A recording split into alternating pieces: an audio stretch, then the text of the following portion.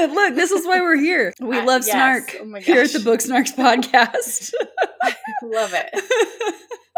Felix is going to be a fave. I know it. Yep.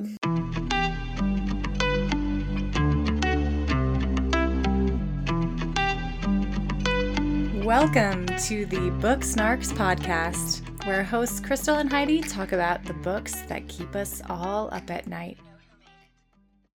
Hello. Welcome back, everyone. We are starting part 2 of Iron Flame today. We are going to be getting into all of the nitty-gritty details and action-packed pages of the second half of this book. Whoa. Part 1 is already live. We covered the first half of the book. If you have not listened to that already, go ahead and take a listen to that first. The last part of this little mini series will be the theories section, and we are saving the best for last. We have some good, juicy theories for you. We can't wait. So tune in for that as well. Spoiler warning before we get into it. We are talking all things Iron Flame, all things Fourth Wing, any bonus content, any interviews with Rebecca Yarros. All of those things are fair game. We do not want to ruin anything for you. So if you have not finished any of those things, bookmark the episodes and come back. It will be worth it, I promise. A quick recap before we get started where we finished off in part 1. Violet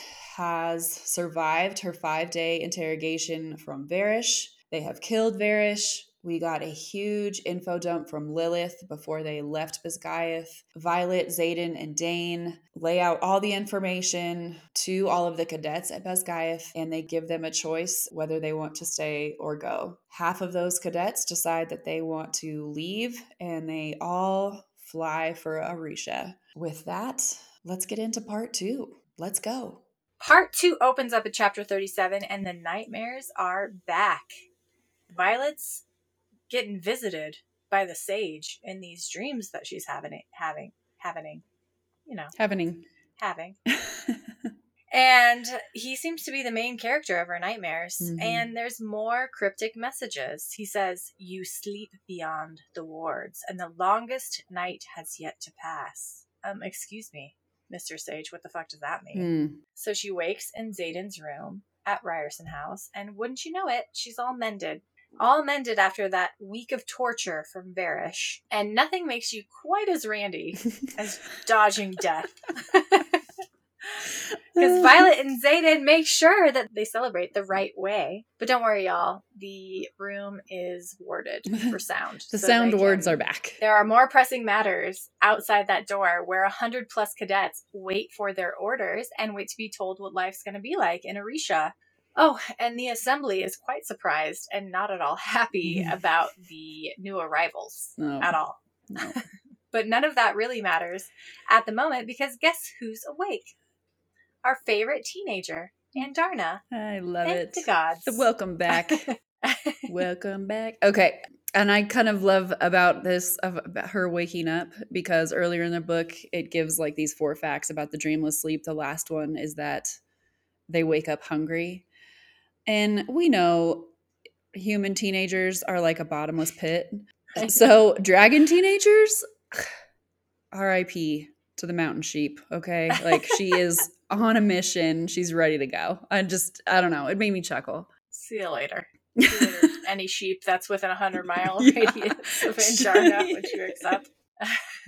Entering into 38, tell us about the epigraph. The epigraph says, "With all we've sacrificed for this kingdom, we'd better be able to defend it." From the Journal of Warwick of Lucerys, translated by Violet. So this is what she's working on when they get back to Arisha post Basgiath desertion, if you will. Yeah, and sadly, we learn upon Andarna's waking that she may never be able to bear a rider because she's not strong enough in her wing. And of course, that makes us so sad, and Violet can't help but to blame herself for that because of all the trauma that Andarna went through before she was even a teenager, when she was just a little babe. So everyone's settling into their new normal in Arisha. Back to the writers. They have battle brief, which Devera drives, and it puts everybody's mind at ease, sorta, but then Tairn gives the warning that a riot approaches. And we're like, already? They found us already? Like, what in the world? But it's Mira.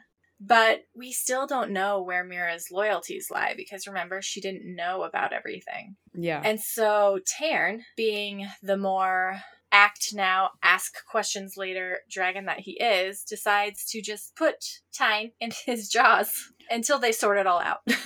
So she's like, I'm just going to go ahead and hold on to your neck while the humans talk. And that's exactly what happened. But sigh of relief, we learn that Mira is in fact on the right side of history, and she knows and believes Violet and understands everything that's been going on. Mhm. Xaden told her everything. Mhm. Lilith told her everything, and here she is. The reunion is cut short because out walks Brennan, and Mira's like, Brennan? And Brennan's, come here, give me Bring a it in. big hug, sis. We're all together, finally. And Mira whacks him as hard as possible, right in the face, just bloody straight nose, to the nose. instant. Yeah, I kind of love this reaction. It feels like like most human feels nature. Like Mira. Yeah, it's like She's so mad. true to her. Yeah. And then we get into. Oh, you got some thoughts on? I do. 38? I have to backtrack just a little bit back to that epigraph because we learn that Warwick is from Lucerys, which is how I've been saying it. I'm not sure this is how you say it. That's how I say it too. Okay. He's from Lucerys. If you look at the map, Lucerys is nowhere near so far away. Anywhere that we've been in this story thus far. It's so far away from the wards. How does he have such a say? And how is he one of the original writers? What did he sacrifice? Yeah. I just don't know how he was one of the original bonded writers coming from so far away, and what den came from all the way over there. How did they find the veil? Again, with all of my questions. Well, was it Basgiath? Was there a Basgiath and that's how they got writers? Or was it just like random dragons cruising around the streets and Basgiath, I don't think existed yet.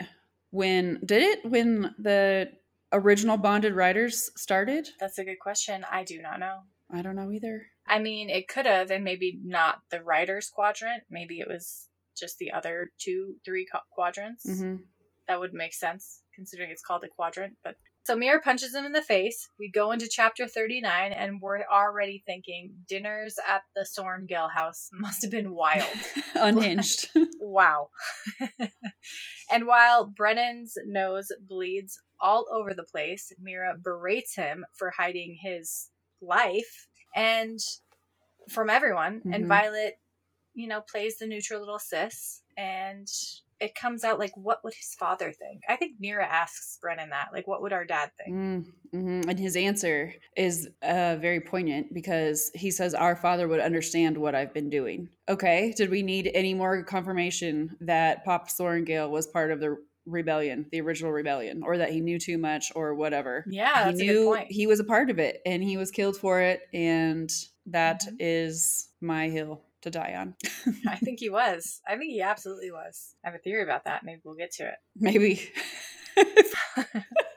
Fast forward, and Violet thinks she's figured out how to raise the wards. Mm-hmm. And so she says, hey, Assembly, we gotta go do this. So the Assembly, her and Bodhi gather to give it a try. They cut their wrists, they put their bloody palms on the ward stone, and they try it, but it is a dud. It is a failed attempt. The wards did not rise. She's not exactly winning favor with the Assembly in any way. Mm-mm. Well, maybe except for Felix, who's coming into play. Felix is a good guy. Yeah. But anyway, my word, who is this Viscount Takaris dude? Yeah. And why does Xaden hate him so? Because he's been mentioned a lot. We haven't met him yet, but he comes into play again, and Xaden's like, no, we are not taking Violet there. Quit asking. Enter chapter 40.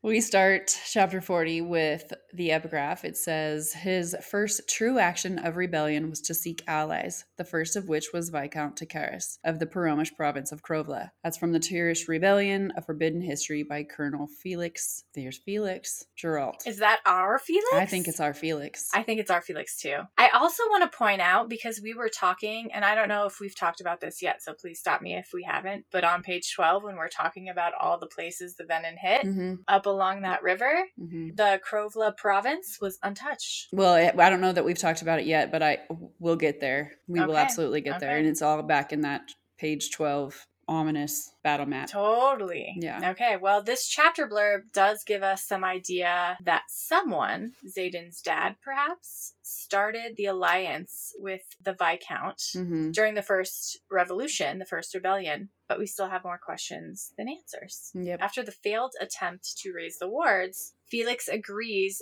that Violet needs some training. She needs to learn how to control her signet, and it's a top priority. He wants to protect the cadets that are in Orisha, but he also wants to help Violet grow. And he's just the teacher to do it. I have questions about Felix, though, because was he a writer? Does he have a signet? What's going on with Felix? Who is he? But this Felix fella of the assembly has some sarcastic jabs, and we love to see it. Violet strikes, okay? Violet's like, look at my lightning, isn't she a beaut? He's like appalled. He's like, what was that shit? Try again, and this time let's try the revolutionary tactic of aiming. Shall we? Like, what the fuck?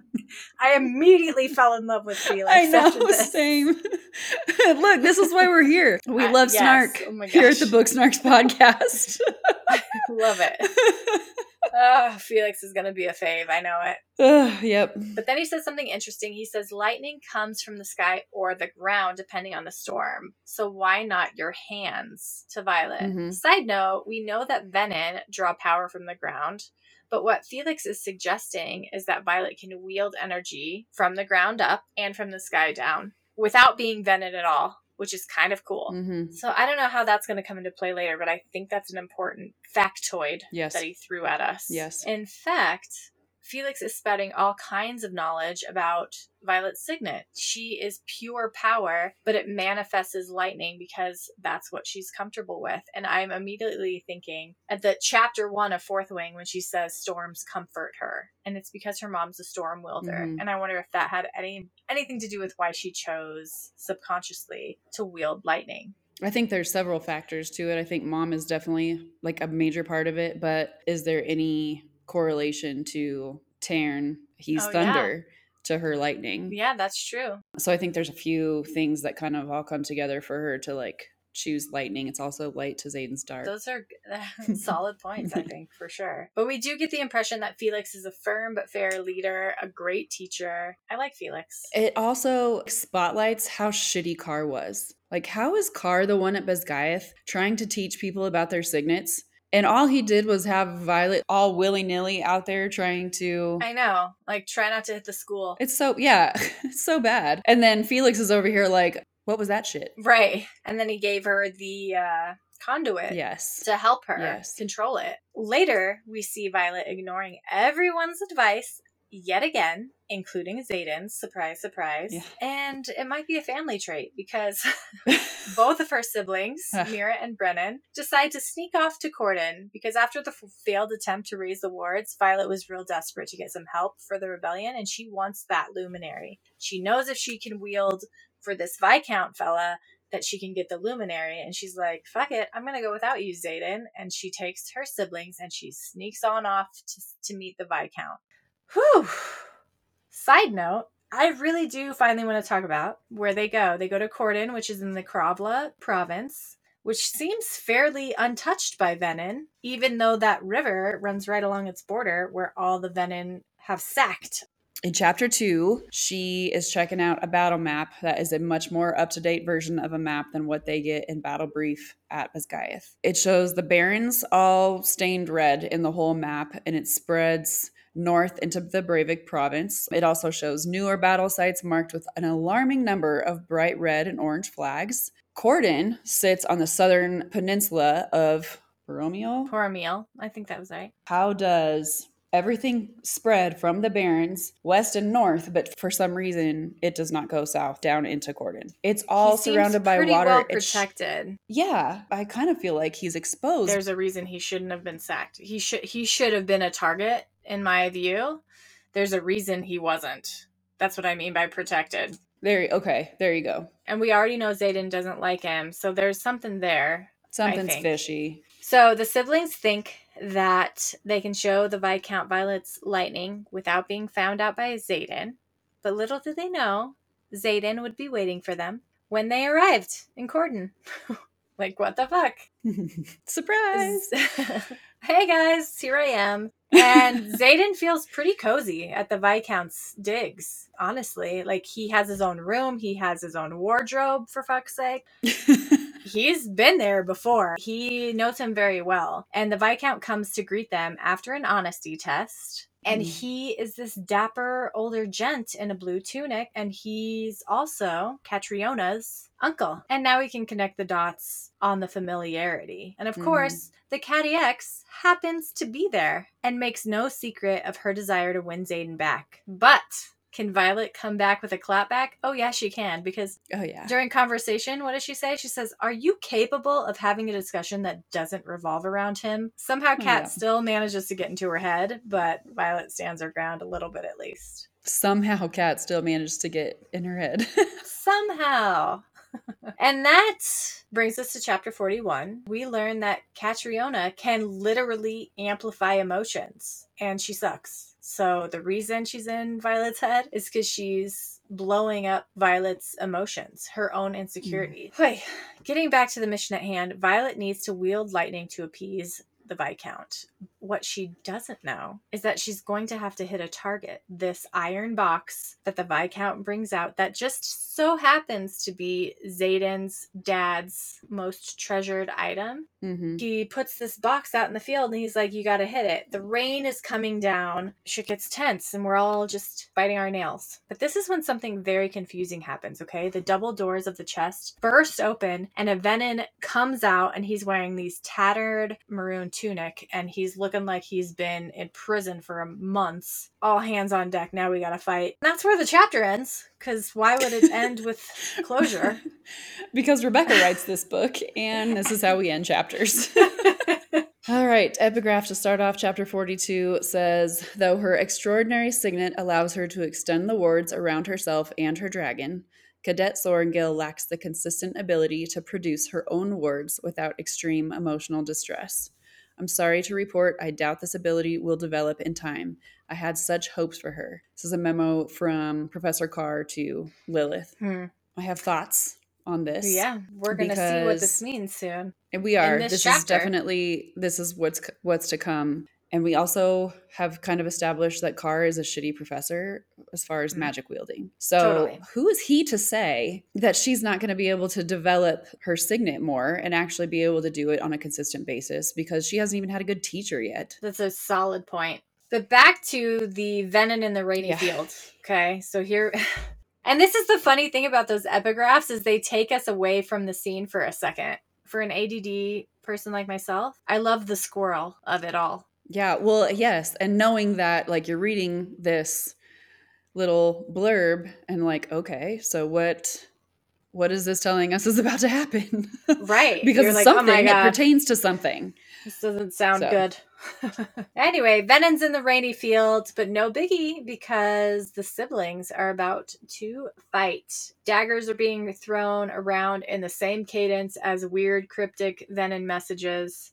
Apparently, the Venin says that they can bring the dragons with them. What? Does that mean that if you become Venin, you're still bonded to your dragon? I don't know. I mean, according to the interview with Rebecca Yarros recently, that's confirmed. This Venin ain't fucking around, so you know what's gonna happen. He's putting his hand down on the earth, as the Venin be doing. He's about to feed. He's gonna get his Venin vacuum hand. He's gonna vacuum up the earth's magic. That wave of life-sucking energy begins, and the siblings cannot run fast enough to get away from it. And the only way that they can dodge this is if Mira makes a ward around them, a shield around them. But she's never made a shield. She's only extended current shields, right? That's where that epigraph starts to tie in again, because it only says that she lacks consistent ability to produce her own wards without extreme emotional distress. It's safe to say that this is extreme emotional distress. Agreed. She makes a shield. She whips it up. She saves the day. And then the Venin vacuum just moves around her bubble. It goes untouched. I could just imagine this like patch of moist ground. Yes. Green grass, all Yes. surrounded by dead grass, like something from Totally. Signs. It's like this totally, yeah. The Venom still is not done. He has a plan, and she is like, listen, Brennan, Mira, you have to run to those stones, those steps up there, because Viscount Takara said some fishy shit about some special stone that Venom can't suck from. And she sinks 2 daggers into his feet, just like planting him into the ground so he can't move anymore. Taryn comes, picks her up, they fly off, and then she wields, and because of all the rain and the wetness around the Venom, no matter where she strikes, she's going to strike true, and down he goes. Blessing and a curse, she has displayed her beautiful talent to Viscount Takaris. Even though it was all a game set up by Takaris, and he planned this whole thing and was like, surprise, a Venom, isn't this going to be fun? And Xaden is pissed. She passed the test. So they can strike a deal now. In exchange for the Luminary, they'll give Takaris the weapons that the Luminary helps make, and they have to take the Flyers back to Arisha to train with the Riders. And this should be fun. And we're into chapter 43, and we learn the Luminary is a huge blue crystal ring. Okay, I did not see that coming. It's going to be important for a theory I have. Hint, hint. Fast forward, the Flyers and the Riders are now all together in Arisha, one big, not so happy family. And apparently Brennan sees how they're bickering with each other because he thinks it would be a fucking brilliant idea to send them all to get to know each other on a get to know your neighbor hike on this ridiculous try not to die side of the cliff hike. Yeah. And we're thinking like, Brennan, could we just do trust falls instead? Like, is there a different method to get us to like each other? Or do we really have to do team this? building, icebreakers, anything else? Yeah. Oh my gosh. But no, they're going on the hike. Taryn thinks it's laughable to take them on this hike. Okay, he says, take them on a walk and let them prove themselves. Whew. But not surprisingly, Catch Drift gets assigned to hike with Rhiannon's Iron Squad. Because why wouldn't they? Coinky dink. Naturally. I'm with Taryn. There's some conversations that happen on the hike, particularly between Sloane, Violet, and Marin. Marin's a flyer who happens to be the Caddy X's best friend. And honestly, I kind of like Marin. Marin's kind of cool. I find it hard to believe that she's Kat's bestie, but that's neither here nor there. The hike goes on, and we feel this wave of magic amongst the troop. We're like, what does that mean? What was that? What was that? And we learn that there's a hatchling in Arisha that changes the magic of the land. Also tied to that thermogenic land above the Ryerson house. Yep. On the nose. Tangled webs we weave. Oh, Rebecca. All right. The hike continues, and the Flyers and the Riders get more and more anxious and more tired, and they come to a trap on the trail. Arrows are going to fly at them, or something's going to happen. They have to dodge the trap. So in order to do that, they have to jump over it. There's no going around it. But it's hard to jump for the smaller ladies in the group. So Violet's pretty small. Luella cannot jump this, and they're really worried about it. So Violet tries to be solution-minded and has Riddick put Dane's dagger in the side of the cliff so that they can leverage off the cliff and jump over this. Now everybody jumps over it. Violet goes next. She leverages the dagger, I think, and then gets to the other side. She's like, see, Luella, if I can do it, you can do it. Come on, girl, you got this. Luella does it. Barely. She barely does it, and she overcorrects so much that she almost goes flying off the cliff, and she takes Vizia, another rider, with her over the cliff. They're both falling. Violet grabs her. It's so fast. It happens so fast. Violet's shoulder slams out. She can't hold on. Riddick runs to grab Violet, but sets the trap off. Arrows go in Riddick's side.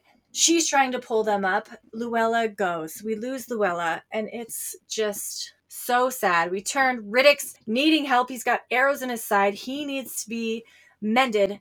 Stat. Trust hike just turned real. It sucks. Moving into chapter 44, Riddick is safe, but harmed. Caddy X is pissed. Thinks Pissed. Violet did it all on purpose. Violet didn't do it on purpose. The fact that she let go of a flyer and not a rider it's game enough for Cat to be game on. We hate you now. But Dane won't let it happen. Dane's like, listen, Cat, take one step toward Violet and I will throw you off this fucking cliff myself. Unlike Ryerson, I don't give a shit who your uncle is. Get it, Dane? First of all, how does Dane know all that? Tomorrow's questions. Okay. Luella's... Add it to the list. Luella's griffin is dying. Something is sneaking over the edge and we don't know what it is, but it grabs the griffin, pulls it down, and we all immediately, collectively know that it's a wyvern. Shit's getting real. Let's focus on what's going on. We need to save Riddick. Riddick has to reach the summit so he can get mended, and so that the other riders can mount their dragons and battle fucking Wyvern, because Wyvern are there now, and Riddick will not die today. Riddick will not die today. Let's all say it together. My level of panic when this happened... I stopped reading. I closed the book, deep breathed through my panic because I was like, Riddick cannot die. Brennan's got to mend his ass off. And Violet's not even going to be like, hey, my shoulder's fucked. She's like, no, you got other people to mend. I got to go fight Wyvern. And Dane's like, whoa. Would Ryerson let you rush off to battle against the gods know how many Wyvern, or worse, the Venin who created them, when you're wounded? And you know what our girl says? You know what she says? Yes, he would. That's why I love him. Mic drop. Yep. Get it, girl. I know, right? So Dane's stuck licking his wounds after that fire that was spewed at him from Violet. Violet mounts Tairn and flies for the Wyvern. And does our girl take out 4 Wyvern with 1 lightning strike? Yep, she sure does. Because it's real cloudy. And so she uses the clouds to her advantage. And she's like, I'm going to take these... Over here, there's like an air bender. Not an air bender. An air signet. Okay, well, listen. It's been fun. Let's do it again tomorrow. God. That was a really good series, though, if you ever get a chance to watch it on Nickelodeon. It's called Avatar. There's airbenders and waterbenders and firebenders and earthbenders. Okay. That's not what we're talking about right now, though. We're talking about this. Right now, we're talking about Violet's genius brain at work and figuring out how the storm is working and killing 4 wyvern at one time. And she's a badass. Yes. Mm-hmm. Yes. Okay. That's what we're talking about right now. Anyways, but we are worried because that boom of power that was from the hatchling, the wyvern must have felt that if they were that close. And wyverns share a consciousness with the venin that create them, which means the venin know there's a new power source in Orisha. New hatching grounds. Yep. And that is scary. Enter chapter 45. Chapter 45 epigraph. It was only in the last 50 years that we realized they were no longer solely coming from the Barrens. They'd begun to take recruits, teaching those who never bonded a griffin to channel what was not theirs to take, to upset the balance of magic by stealing it from the very source. The problem with mankind is we too often find our souls to be a fair price for power. That's from Captain Lyra Durrell's Guide to Vanquishing the Venin, property of Cliffsbane Academy. Couple things real quick. How does Cliffsbane have an entire guide to vanquishing Venin and Bisgayeth has literally zero information? Yeah, and it says stealing magic from the very source, which I think we're going to figure out what the source is. If it's not been hinted at so much already in this book, but we'll get to it. Yikes. We are back in class with riders and flyers all together, and they're still bickering and cannot get along.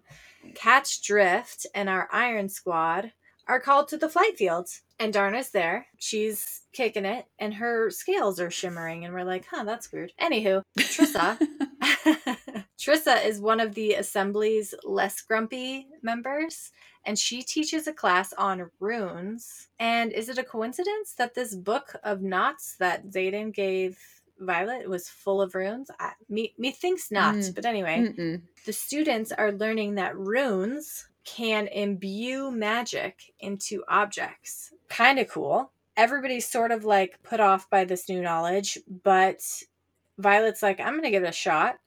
So she reaches for not Taryn's super powerful punch through walls magic, but Andarna's more gentle, sparkly magic. And then boom, Sawyer flies across the field.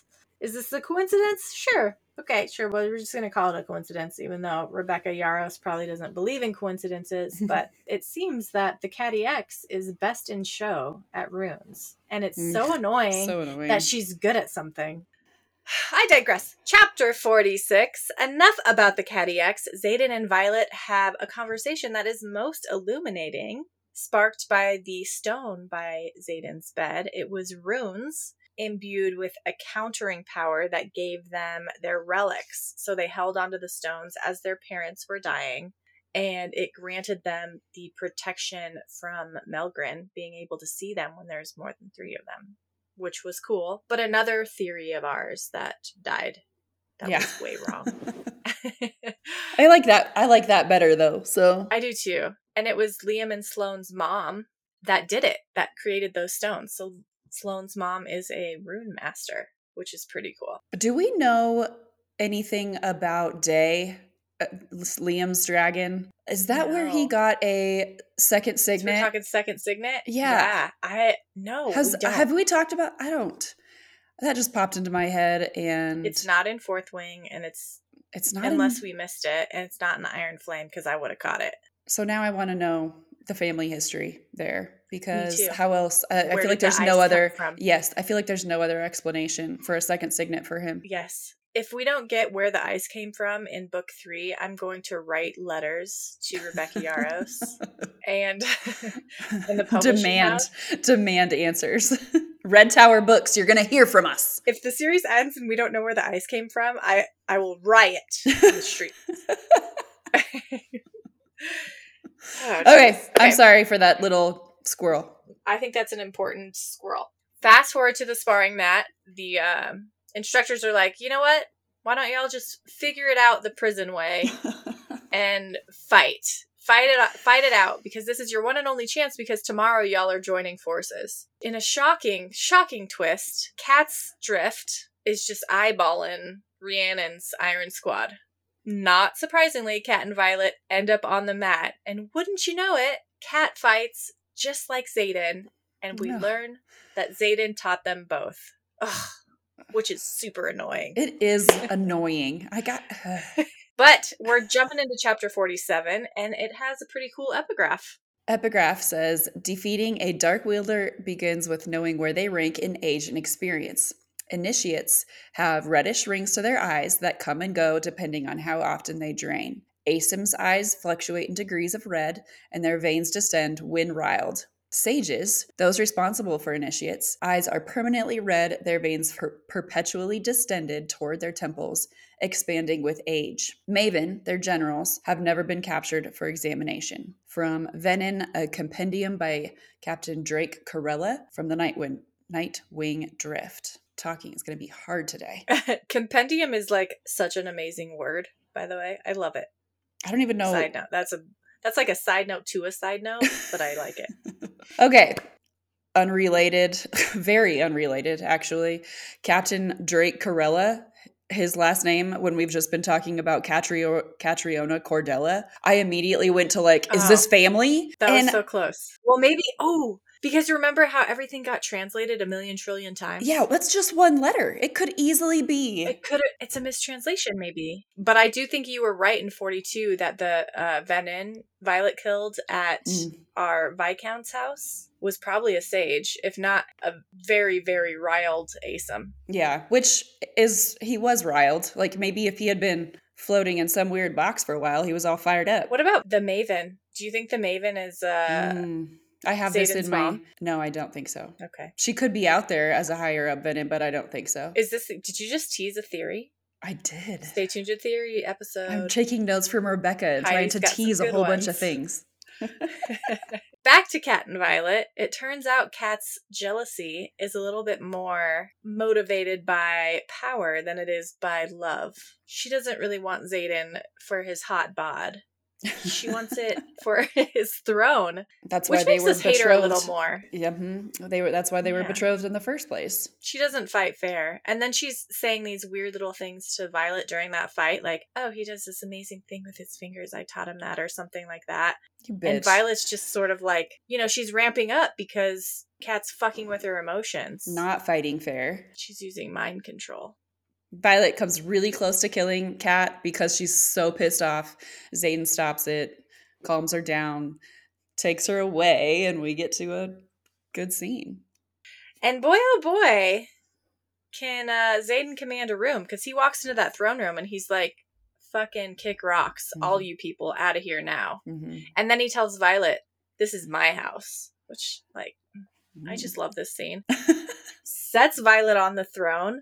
Which she doesn't even realize what chair she's sitting on yet. She doesn't, you're right. But I love that he's using the exact seat that Catriona wants. Like, that is the power she wants, and he is using that to like really... I didn't catch that. I love that. This chair is yours if you want it. That's how I'm receiving like, you're that. in this chair. She's not in this chair. And then he's like, I've never done that, with her or anyone else. Like, you are the only one that gets me like this. And he just puts to bed any iota of doubt that we as readers would have that Catriona even has a chance in hell, basically. Oh, and Violet can hear his thoughts. Oh, we can't skip over that. We cannot. That's huge. It is. I mean, Rebecca Yarros says that her signet is manifested in this book, and I think this is the beginning of that. We'll get into that in theories as well. I'm excited to hear your thoughts on her second signet, but I do think this is related to that too. Basically, Xaden snaps her out of her emotional outburst and has like a bootstrap talk with her too, and is like, look, Catriona didn't give you those emotions. You already had those emotions. She just amplified them.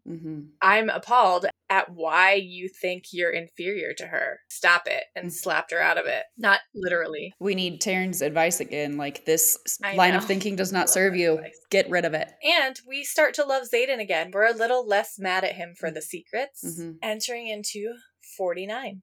Today is the day the squad absorbs the drift. Another non-shocking surprise is Rhiannon's Iron Squad absorbs Kat's drift. Rhys, Riddick, and Sawyer are all like, why do we have to take them? And Violet's like, why are you shocked? Like, they are the best drift. We are the best squad. Why would we not get matched up? Yeah, but Kat gets catty again and starts verbal diarrhea or whatever you want to call it. Violet is like, hey, remember that little trick you taught him with his fingers? Thanks. And just like says thanks, and then Imogen fucking loses it. It's so I good. just love that fucking scene. But Violet has bigger fish to fry, like translating Warwick's journal. And who better to help than Dane? She hinted in Fourth Wing that Dane is really good with that language. So we're excited about Dane's little redemption arc, and that brings us into chapter 50. Starts with the epigraph, mastery of one signet does not occur at Basgiath, nor in the years directly after. No writer alive truly believes they've reached their limitations of their power. The dead ones may feel differently. From Major Effendra, unauthorized. We're still not knowing who Major Effendra is. I'm torn on her allegiance, or his or her allegiance, because some of her blurbs, some of her epigraphs are really good and give me hints on one side, and some of them are like, that was lame, and we get to do a whole episode on epigraphs here. It's funny to me that you said she for Major Effendra, because I don't think we've ever been told if it's like what her pronoun is. But I automatically assume, like, I think she in my head as well. So maybe that's the energy that we're picking up on. I think she's good. Whoever she is, I think she's good. I lean that way too. All right, chapter 50. Violet is gaining control with her lightning. We're back in the field with Felix, and he's teaching her, and she's using the conduit, and she's doing better. And it's a good thing too, because it sounds like Venin are just sacking cities left and right. This whole chapter was sort of just detailing that. Mm-hmm. The Venin are on the move. And then we get into chapter 51, which has another awesome epigraph. Many of our most esteemed tacticians have tried to estimate the approaching tipping point where the outcome of the war may have been decided even though we still fight. Many believe it will come in the next decade. I fear it will arrive much sooner than that. From Captain Lyra Durrell's Guide to Vanquishing the Venin, property of Cliffsbane Academy. It's more proof that Cliffsbane kept much better information about Venin. And Cliffsbane was in Zoila, right? And Venin sacked Zoila, which means Venin either have access to their archives or maybe they don't. I feel like Cliffsbane's archives are going to come into play in later books. I think so. Cliffsbane is much closer to the Barrens too, which is where they're kind of where they originate, if you will. Yeah, that's their hometown. All right, chapter 51. We are witnessing for the first time Xaden's internal defeat, like his feeling of just sadness. He's sitting on the roof. Violet comes out to get him and she brings him a slice of chocolate cake. They just have this moment where Xaden's like, I think we're 50 years too late. So Violet gets this little fire under her and she's like, we gotta translate. She's back in the library with Dane trying to get to it. And she comes to this realization that she had mistranslated Work's journal. It wasn't Iron Rain. It was Iron Flame. Now we have our book's namesake. And also, it's not humans that need to raise the wards. It's the dragons. So we're getting closer, guys. We're getting closer. Hold on. Obviously, dragons made it the first time. Like, they raised the wards the first time. They didn't want to, chime in and be like, actually, you're wrong. It's not you that needs to imbue this rock. It's us. Like, how would they not know? In their defense, Taryn's only 100 years old, and the wards were raised. You don't think that kind of information got passed down in Dragon World? I don't know, because to your point, I think they would have said something. They want to protect their hatching grounds from the Venin too. They better not have known. If that's a secret that comes out, I'm going to be really mad. Whew.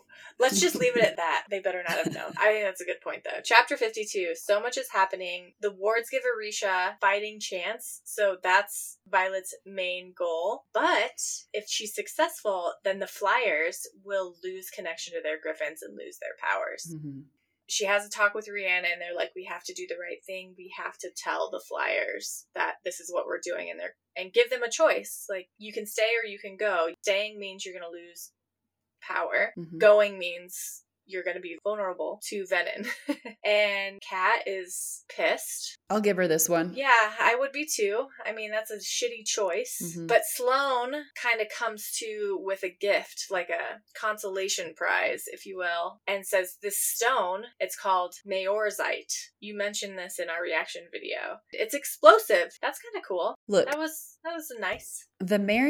What did they have? What did they have their hands into? They talk about a building in the Battle of Resin that explodes. Her mom protected them all. Heidi, you just blew my mind. The building was made of Mayorzite in Fourth Wing in Resin. It's amazing what happens when I get a little Still sleep. impressed by you. And it's like the tip of the iceberg because Sloane being a siphon. Like, come on. Moving on. In chapter 52, Violet's nightmares are back, and unsurprisingly, she wakes up and Xaden's there, because he always seems to be there when the nightmares happen.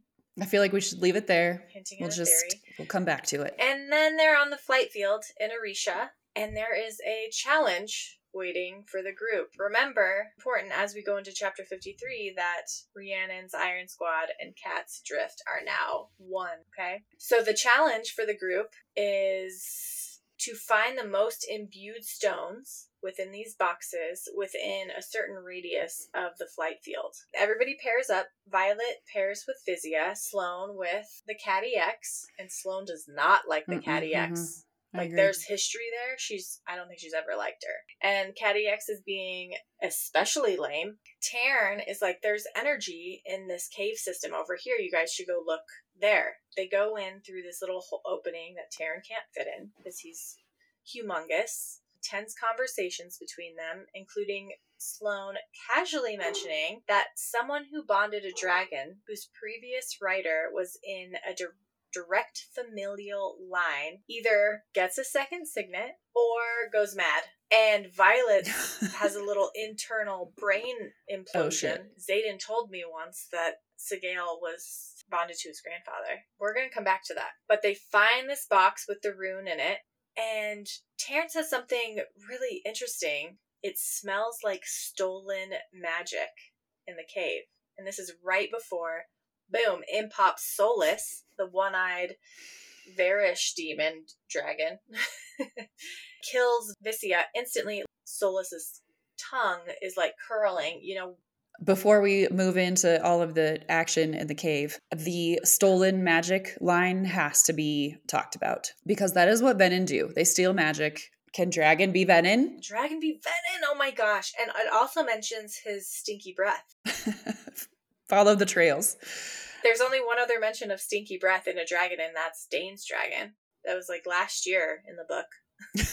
That's what it feels like. We're talking about this in the theories episode, okay? Yes. Stay tuned. Chapter 54. Andarna rushes in and throws her wings over like the whole team and protects them all, and she says, "Do not breathe. Like, the heat will scorch your lungs. Don't breathe." Sloane grasps onto Kat, and Kat says, "Let go. You're draining my power." But right now, the threat is Solus, and Darna's going for his neck. Kat and Sloane pull Violet to safety. Back on the other side, Sloane's freaking out. She's like, "What did I do?" Violet's like, "Don't panic. It's you're fine. You're just a siphon. Your signet just manifested." Then Andarna is okay. She walks out of the cave system, that little pocket that they were in, and there's blood dripping from her scorpion tail, which is poisonous. And she killed Solus. There's a lot to unpack there, I think. But we're going to fast forward to the Ryerson house where Kat... When they get back, yeah. And Kat makes sure Violet sees a healer. And Xaden walks in and is kind of pissed that Kat's there. And Kat's like, "Violet saved our lives. I owe her one. I think we're going to get past this little skerfuffle thing that we have between each other." And then she leaves, and Xaden and Violet are... fighting again. And Xaden's like, "Are you ready to talk about the deal I made with your mother?" That was that emotional turmoil that we all experienced in chapter 54. Moving into chapter 55, we get into that conversation between Violet and Xaden. Violet's like, "How did you even know that I wanted to ask you about that?" After a good bit of bickering, Xaden keeps going on and on and on about trust and why Violet's afraid to ask the questions. All this weird shit he has about her questions. Violet's like, "I'm kind of tired of guessing which questions to ask. Can you just, like, tell me shit? Why do I have to figure it out and then ask?" And then she's like, "Okay, listen, are there any secrets about Mira?" And then he brushes past that. Mm-hmm. That better be addressed in another book. I'm telling you. And then she finally womans up, and she's like, "Look, all right, you want real? You want to know? You want a good question? Is that what you're looking for, Xaden? What's your second signet?" And he just pales. Oh my gosh, yes, he panics. Mm-hmm. Saved by the bell, though, because Brennan banging on the door during this. Oh, yeah. Wyvern are on their way. Whatever's going on here has to wait. We got to get our asses out there. Mm-hmm. We got to try and raise these wards. The other thing, we kind of already said, we cannot skip over the Mira question because he definitely knows something, and I cannot get it out of my head that Mira and Violet don't have the same dad, and he knows about it. You mentioned the quote. Lilith was like, "You're the last of him." Mm-hmm. Chapter 56. Wyverns are on their way. They gotta try and raise the wards again. Violet knows that they need dragons, and they all race towards the wardstone.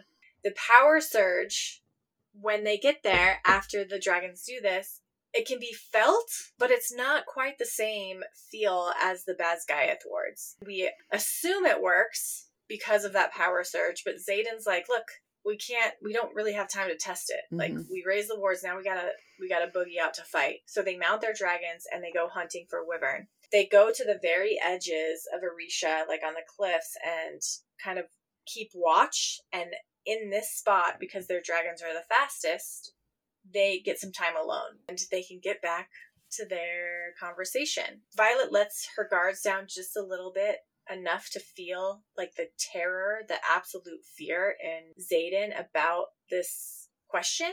he's like, how long do you think it'll take to fall out of love with me? It's confirmed that he does have a second signet. Tairn just growls. This anger, this emotion comes over Violet, and she knows that it's Tairn's, and it's betrayal. It's betrayal that she feels because Sigale didn't tell him. Violet blocks him out. She probably shows it on her face, like how panicked she is to realize, because that's a death sentence. She's running through all of the information in her head, and she's like showing all of her emotions on her face, and he's like, less than a minute. Violet kind of filters through all these emotions. She's very good at that, and is like, look, my love isn't fickle. Basically, she's like, I still love you, but please just give me some time to digest this. I love it. I love that. I do too. I love that moment so much, because they need that so that they can be present for this battle with the Wyvern that they're about to encounter.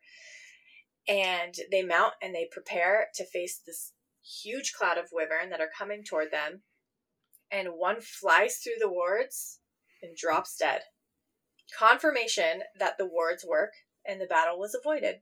For now. For now. Back to the Ryerson house, where the assembly is like, we need to see y'all right now. Mira catches her on the way to see the assembly and is like, look at this missive. She reads it, and it's from General Melgren, and he's like, I want to meet y'all. Right before they leave, they find out Serena comes and finds them, and she's like, floats her dagger in her palm. And so it just shows that the wards are not... Yes, because Serena's a flyer. So because she can still wield. She still has her power. All right, moving into chapter 57. Take us there, Heidi. Chapter 57 epigraph says, the day Augustine Melgren manifested his signet changed warfare for the kingdom of Navarre forever. From Navarre, an unedited history by Colonel Markham. This drives me freaking crazy. Why? Why is it Colonel Markham that gets to have an unedited version? Fuck that guy. So 57, they land in Athene to meet with Melgren and Lilith, and shit's tense. The meeting gets underway. Melgren saw an outcome of a battle. The Venin are coming for Navarre. They're going to Samara. There's that town again. And they're doing it on solstice, the longest night of the year. They aim to weaken the wards enough because Samara is an outpost and it's where the wards are extended to. And if they get it, then the wards weaken. And if they weaken the wards enough, they can go further into Navarre. So Melgren's like, look, we want you to join forces with us. If you don't, the Venin will win. Then General Sorengale wobbles a little bit. We've never seen her do this. She loses her composure. Brennan walks out. Brennan has some choice words. He's actually quite harsh. Lays into her and is like, we're not gonna fucking help you. You suck. And Melgren's pissed, but he's like, Lilith, you can say goodbye, but fuck these guys. Lilith is standing there and comes to greet her kids, and she just found out that Brennan's still living, and she gives Violet Lyra's journal, who is one of the original 6 writers. She says that Warwick's journal is not it. This is the journal you want because he lied. Your wards are fucked up. Whatever you did in Narisha, you have to fix your wards. They're not right. Everybody's laying into Lilith, and she's like, look, you don't need to understand my choices. You simply have to survive. And this is just confirmation that everything she did was to make sure her kids were safe and sound and lived. She says another cryptic thing. She's like, you want proof that your wards are fucked up? You go check those wyvern. The stones inside the wyvern. So they fly back to Arisha, and Mira and Violet take a detour. They're going to go check on those dead wyvern that fell through the wards. And they cut them open, and they find these stones inside them. And when they cut open the first one, and Mira holds the stone, the second one's eyes pop open. The wyvern, by the way, are connected to the Venin. So do the wyvern know that the wards are weak now? Another thing that happened in this chapter, we should mention, that Violet asked Xaden to use his second signet within 10 minutes of knowing what it was, to check the, intentions of Melgren and crew. You can't be that mad if you want him to use it for your benefit. Chapter 58, Epigraph. The combined hatching grounds at Basgiath is our generation's greatest asset and our greatest liability. From the Journal of Warwick, translated by Violet and Dane. This epigraph is what clues us into the fact that Violet is about to realize some mind-blowing knowledge. Xaden and Violet go to the sparring gym, which is where they seem to Communicate settle best. their differences. They kiss and make up for the 17,000th time, and I think they're really working it out. They're working it out. Violet has this revelation in Battle Brief that Venin aren't going for Samara. So she knows where Venin are posted up. They're going for Basgaia. Even though the Assembly and everybody has agreed that they're not going to help Melgren, I think this knowledge that they're going to Basgaia just changes everything. And they're like, we gotta roll now if we're going to help them. And everybody agrees, like, all right, we're going to go help them. Assembly can stay here. Also, during this battle brief, she looks over to her brother, and he knows that she has a realization because it's probably written on her face. And he just, like, nods, which is like, what? And then he's the one that said we're not going to help. So I feel like that was a fucked up Brennan moment. I need to digest, and maybe we'll come back to that in future books. Chapter 59. They're going to Basgaia. First years, Sloane and Arik are dressed in flight leathers, even though we are told that first years can't go. Xaden interjects during prep and says, Violet, you're going to come with me. We're going to go do the thing. And, like, just kind of assumes. And then Rhiannon's like, I love this, by the way. Rhiannon's like, homeboy, no. Violet's coming with her squad. We're a squad and we stay together. And Violet doesn't even say anything. She's like, yeah, that's what we're doing. And then Violet turns to Mira and was like, if you want to ride with us, you can, but I stay with my squad. Brennan is the one who says it in the Book of Brennan. Like, you end up being more loyal and close to your squad members than you do your family and friends. Yeah. So they get to Basgaia and they have a plan. They think the Venin are going for the Ward Stone at Basgaia so that they can bring down the wards. So they all head towards the Ward Stone. They run into Lilith and they're like, listen, you have to let us see the Ward Stone. You have to. And Lilith gives in and is like, all right, let's go. And they finally get there, and the two guards that are guarding the Ward Stone are dead. Bade, Jack Barlow's dragon, is there. Side note, Bade's eyes are opaque. So Jack Barlow is stabbing Bade's neck. Bade is bleeding his lifeblood onto the Ward Stone, and the fire on the Ward Stone burns out, and the wards in Basgaia fall. The Ward Stone is then broken in half. That's where we're left in this chapter. What? There's so much happening. Go on to chapter 60. Epigraph says, at its core, magic demands balance. Whatever you take will be recouped, but it is not the wielder who determines the price.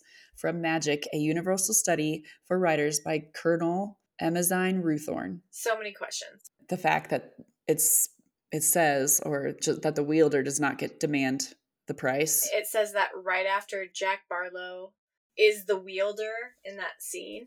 And how did he control Bade? Because he was wielding Bade, not the other way around. Otherwise, he would have died when Bade died, but he didn't. Anyway, let's just jump in. Chapter 60. We could go on and on with the questions. The squad comes to in the battle brief room to prep and plan for the oncoming onslaught. That's when they find Brennan and the first years and the flyers. Oh, yeah. Because up till that point, they didn't even know that they were there. So once she sees Brennan, then she's like, light bulb, Brennan, can you try and mend the Ward Stone? And then she sends Brennan back to the Ward Stone. Enter chapter 61. Though there is some debate, it is greatly believed that turning Venin heightens one of the Dark Wielder's senses. It is this scholar's belief that the one responsible for the death of King Grethwild developed keener eyesight, for not even the best of His Majesty's royal flyers could see through the darkness, and the Venin hid within to slay our beloved king. That's from Major Edvard Tiller's unaccredited study of the Venin property of Library of Corden. Corden, man. Corden's got some knowledge. Why does Corden have the unaccredited study of Venin? We don't know anything. Like, this is the first mention of this person. How long is the list of questions? Like, it's like pages. But we know now that Venin have one heightened sense. Whew. So they're all waiting. They see this cloud of Venin fly toward them in the distance. No one will die today, in Rhiannon's words. Lilith sends a storm over the crowd of riders and flyers. Violet feels it. Violet's like, that's my mom's way of imbuing me. Wyvern get there. Violet takes a good chunk of them out before they even engage in battle. Lilith's and her squad are the first to take flight, but not by much. Everybody kind of follows after, and now they're battling. We're all in the sky. Venon's on Terran's back again. We have a flashback to Resin, but Rhiannon comes to the rescue. Chapter 62. The easiest way to defeat a dragon is to kill its rider. Though the creature will most likely survive the blow, it will be stunned long enough to be felled. From Chapter 3, The Tactical Guide to Defeating Dragons by Colonel Elijah Jobin. Rhiannon's rad. She jumps onto Terran's back. She's a badass. Then we see that this wyvern has a hold of Riddick's dragon, and Violet's getting another flashback from Resin, and she's like, no, we're not doing this today. Sawyer comes to the rescue. He's trying to help, but another wyvern comes for Sawyer and chomps off his leg. But Violet pulls some Mission Impossible shit, and she saves him. She jumps from Terran to Sawyer's dragon, grabs Sawyer, falls so that Sawyer's dragon can focus, and then she's like, Terran, catch us both. He does, and he puts them on the ground. Sawyer is safe. Kat's Griffin takes Sawyer to a healer, but Kat stays there with Violet, and there's Venon around. There's one about 20 feet away. One Venon gets spun out on her greed, which was pretty amazing to see. She's like, I'm going to take you to my master. It's going to be amazing. I'm going to be rewarded. And then the other Venon is like, picks Violet up and lifts her in the air. But then the camouflaged Andarna, and she breathes fire. The first time we see Andarna's fire, she on the Dark Wielder, and he roasts. Okay, Andarna, way to show up. It is mentioned so many times when they've been doing all of their battle prep and everything that Violet does not want Andarna anywhere near it. It's kind of like keeping the first years off the field. She wants to keep Andarna, the teenager, off the field. Andarna just keeps saying, I'll be where I'm needed. We find out she can hide really well. Take us into chapter 63 while you're on a roll. I am alone in thinking the knowledge of wards, the protections they provide, should not solely benefit Navarre, and it has cost me everything. From the Journal of Lyra Moraine, translated by Jacinia. This phrase, it cost her everything. Main time that we hear this phrase is always in regards to Naolin. Yes. And him saving Brennan, and it cost him everything. There's all kinds of theories that fly around about Naolin, right? What did it cost Lyra? She's the one who saves the day. She wrote the true way to raise the wards. She thought that it should be protect more than Navarre, and it cost her everything. Did it cost her life? Did it cost her humanity? We don't know. It cost her something. So we're in the midst of battle in chapter 63. Melgren wants to see them being Violet and Xaden, and he says, we have to protect the Veil. I want you guys out of the battle and protecting the Veil. And Xaden protests, and Jacinia runs through and catches Violet before she gets to this meeting, and she's like, I just translated Lyra's journal. It's not 6 dragons. Mm-hmm. We need 7. And Violet finally interjects the meeting. She must have had an epiphany, and she says, I can raise the wards. And everybody's hesitant, but Xaden puts Melgren in his place and is like, look, here's what we're doing. I command these forces. Now you don't command them anymore. We're going to raise the wards. Enter chapter 64. How the hell does Xaden know the interworkings of Venon?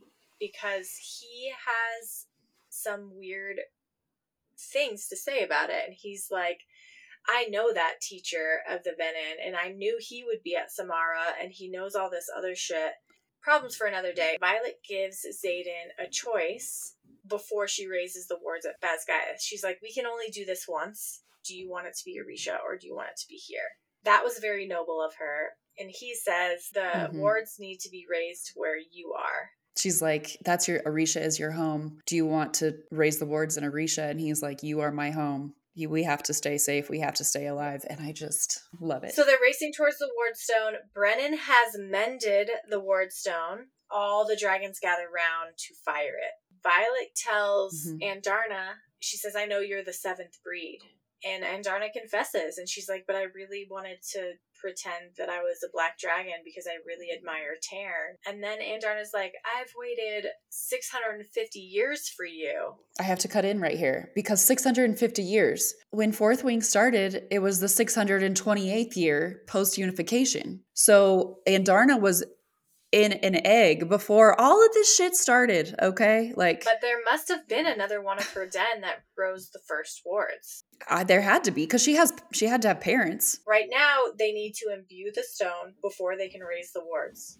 If you remember back in Orisha, they were imbuing the stone over a long period of time. So to imbue a stone of this size, is going to take a lot. Violet's like, I'm going to imbue the stone, and she's like willing to give her life for it.